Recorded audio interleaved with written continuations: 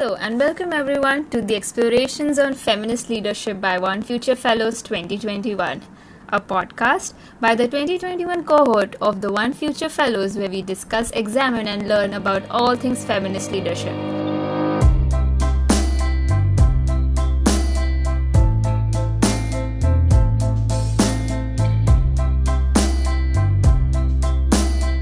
I am Chetna. I am trained as an architect and my pronouns are they, them.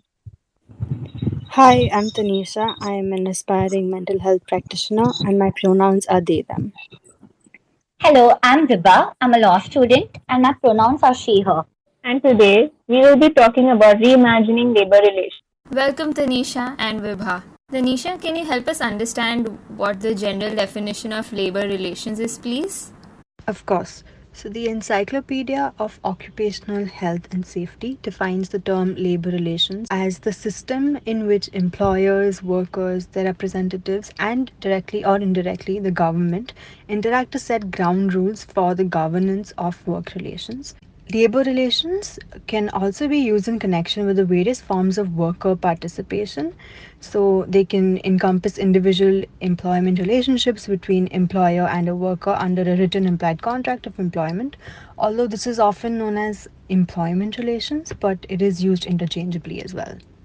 In an ideal labor relationship, employees and workers would not be exploited and there would be focus on both individual as well as organizational interests. However, marginalized communities on the basis of, say, gender, caste, disability, etc., have always been facing the brunt of an exploitative capitalist industry. The pandemic accelerated their visibility and glaring flaws in the organized as well as the unorganized sector. Today, we'll be exploring labor relations based on our experiences and seek to reimagine labor relations. Starting off with, this is something I'd like to ask both of you. What is one internalized notion of labor that you are unlearning? That's a great question, Vibha. I think I'm someone who weighs my worth in productivity, and the past year has just kind of heightened that for me. So I'm trying, and often unsuccessfully, to destroy this idea that I'm worth how productive I am.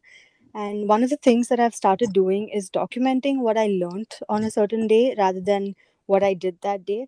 And I have a little diary where I write down today I learned in the margins and fill it with whatever and whenever it comes naturally to me.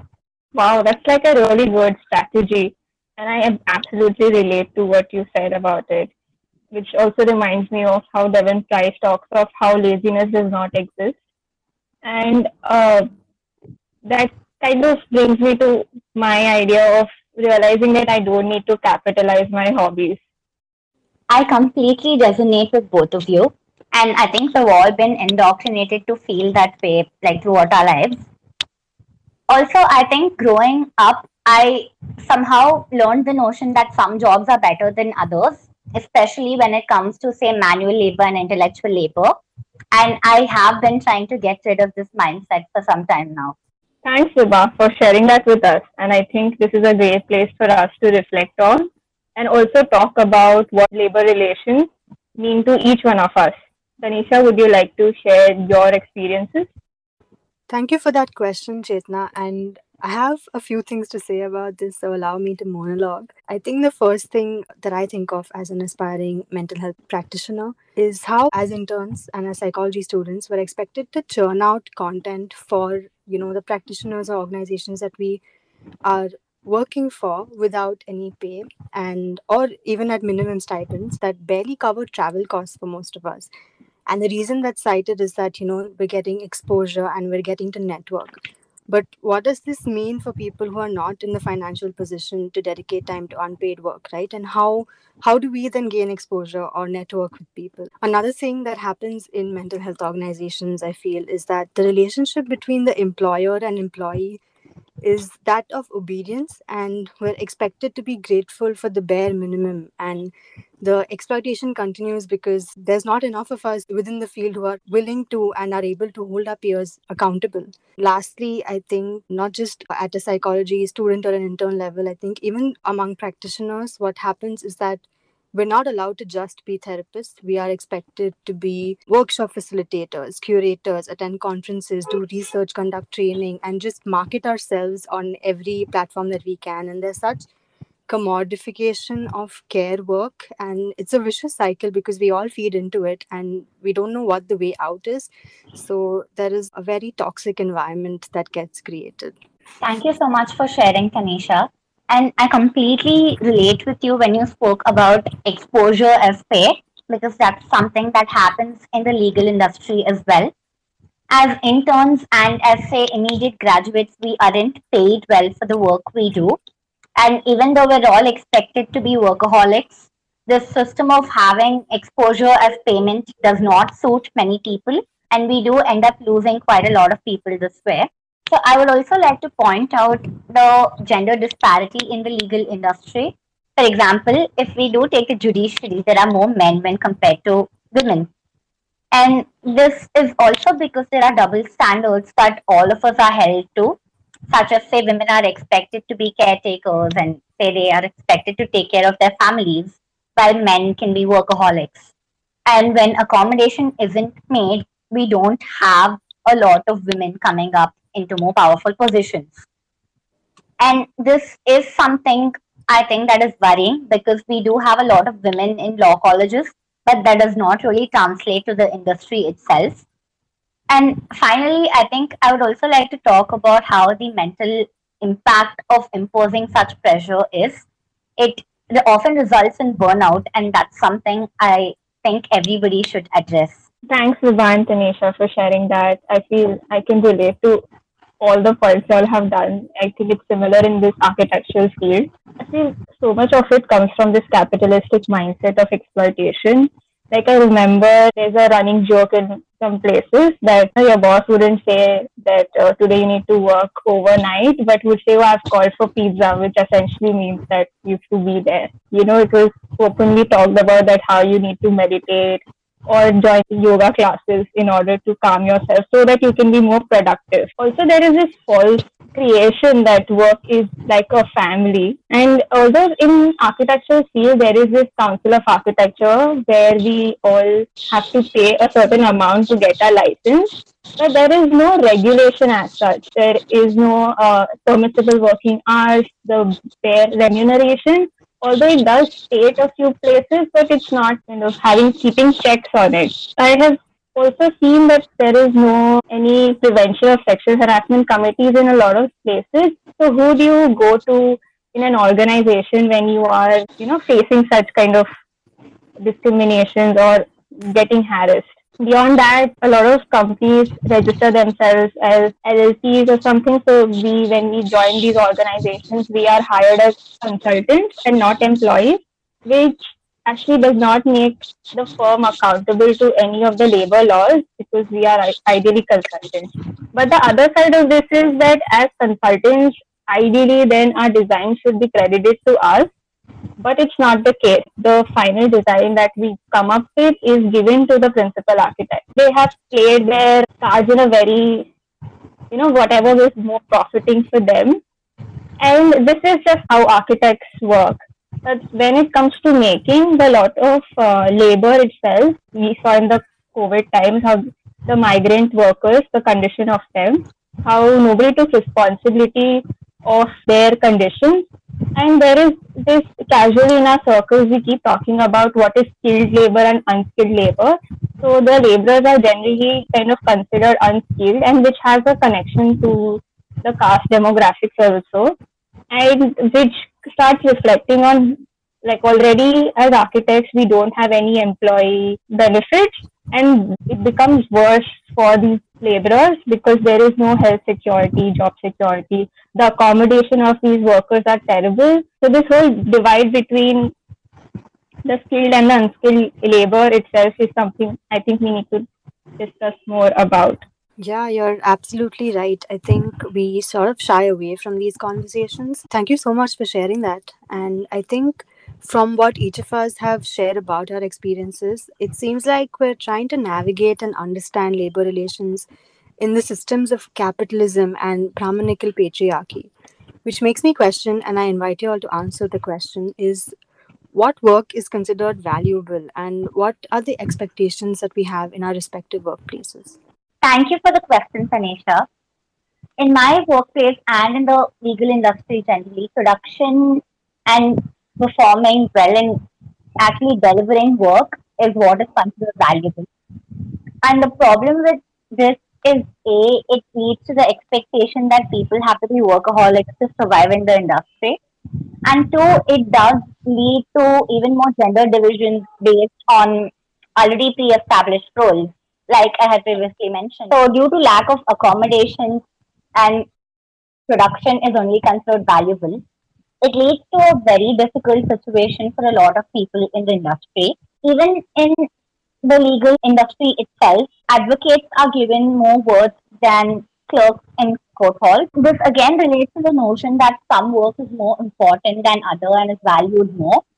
And I think it's a really wrong idea to have because you respect somebody for the person that they are and for their personality rather than the work that they perform. It also leads to a lot of not only gender disparity but also caste based discrimination and division because a lot of people, due to a lack of exposure or accommodation or education, are not able to do well when compared to others.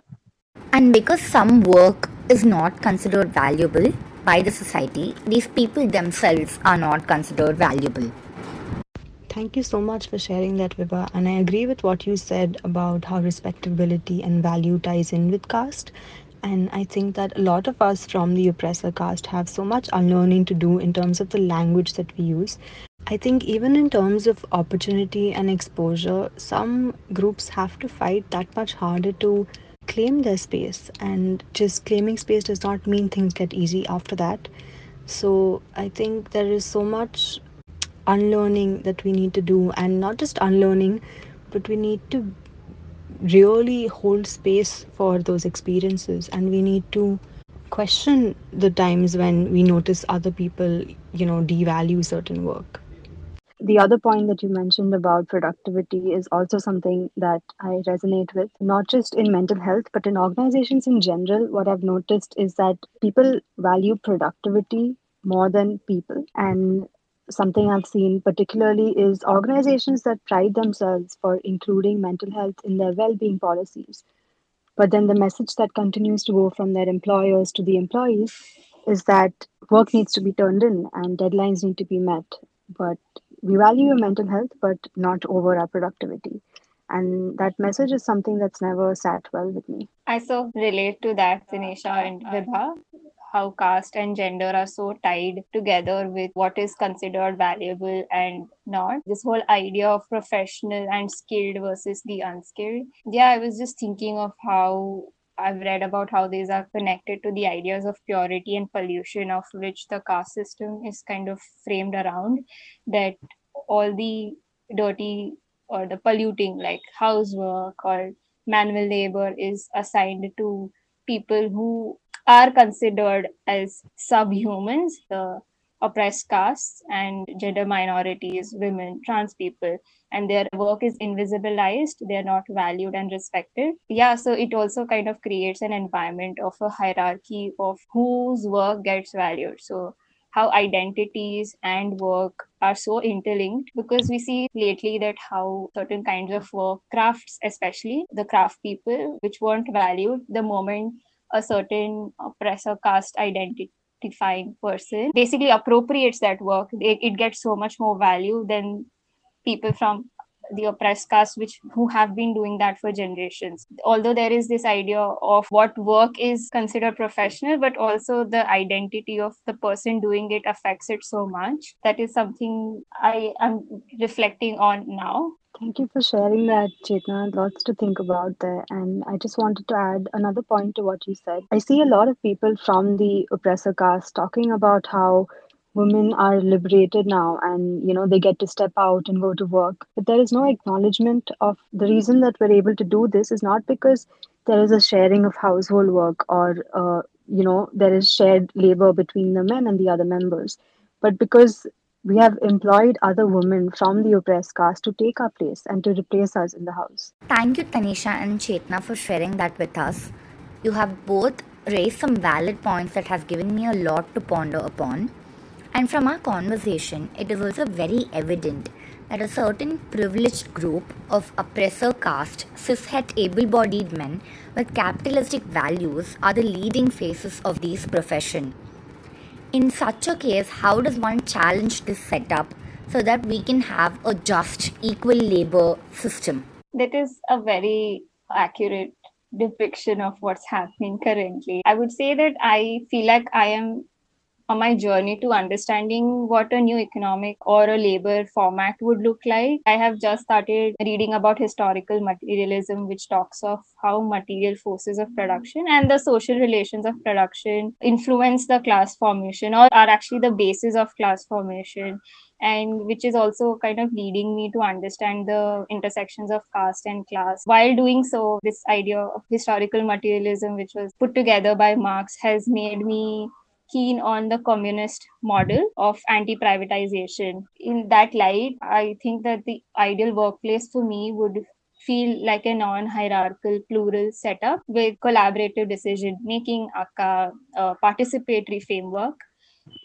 It would also have a very strong union organization with comparable representation in its leading roles. It also means that it needs to expand the definition of labor itself in the scope of domestic work and manual labor, which the moment we try to do that, it expands our definitions of family also, like the normative family responsibilities of childbearing and child nurturing, also just the setting up of a house and kind of shifting it to a more community based model. Yeah, so each kind of work, not just what we previously consider professional work or which gets us to capital, but also understanding each aspect of labor and how it can be shared as a community. Thank you for that, Chetna. I think you worded it beautifully. I think I just have a little bit to add. I think more of us need to, and this links back to something that we've all been talking about and have mentioned at some point, but I think more of us need to introspect and evaluate how identity intersects with labor, the labor that we're allowed to do, the labor that we are doing, and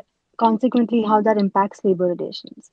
I think reimagining labor relations to me would involve radically shifting our idea of power and our idea of who is allowed to voice their concerns and who is allowed to make decisions. I think we need leaders that believe and strive for collective liberation rather than increased output and productivity. Thank you so much, both of you, Tanisha and Chetna. Both of you said a lot of things that I completely agree with. It is important for us going forward to have a better system. And just one more thing to add, and I feel that it's necessary for us to change it right from school itself. So, for example, we need better policies in schools so children are taught to respect all professions rather than think that if they're educated or if they do well in school, they'll go into a reputed profession. And that's something we need to change because respect starts at the very beginning. I also agree that we need a feministic approach to the entire labor system because we need better representation and we need a more inclusive industry for better policies that they're worth and for more people to feel that they're worth it irrespective of the job they do based on who they are. Thanks for sharing that, Vibha. And I think that's a very important point of education, and how we imagine labor is also how it is impacted through education. Who is getting educated? What are the values one is getting the education from? And I think it's a really good starter to think more about. And thank you, Tanisha, for sharing your views. And thank you, listeners, for joining and listening in today. I would like to ask Tanisha and Vibha, what were your takeaways from this conversation? Thank you for summing that up for us. I think for me, this conversation has given me so much to think about, and there's also so much I hadn't appropriately considered before. In all of our experiences, we can see that power dynamics are skewed in the direction of our employers or our organizations, and that despite the privileges that we may have, the system still enables exploitation. After this conversation, I'm, wondering how additional layers and contexts of marginality as well as marginalized labor only makes this power imbalance more precarious to navigate. So I think that's something that I'm going to sit with for a while. Thank you for that, Tanisha, and I completely agree with you and as well as Chetna for summing it up. Again, like Tanisha, I also have a lot of things that I would like to ponder upon. And it's only emphasized my belief that we definitely need a feministic approach to the entire labor structure so that we have a better future not only for us but also for younger generations. And that's definitely something that we have to work towards.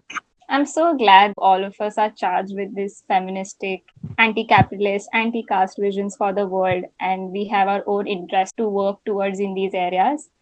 I hope the listeners enjoyed it too. With that, I would like to ask from you, listeners, what is that one internalized notion of labor that you are unlearning? I hope you enjoyed the conversation and we really appreciate your support.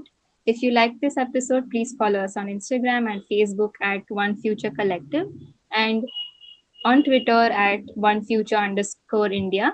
And keep an eye out for the future episodes on exploration on feminist leadership by One Future Fellows 2021. Please leave your questions, comments, or feedback for us on Anchor or in our DMs. We look forward to hearing your thoughts. Until next time, take care of yourself, and we hope that we can explore more together.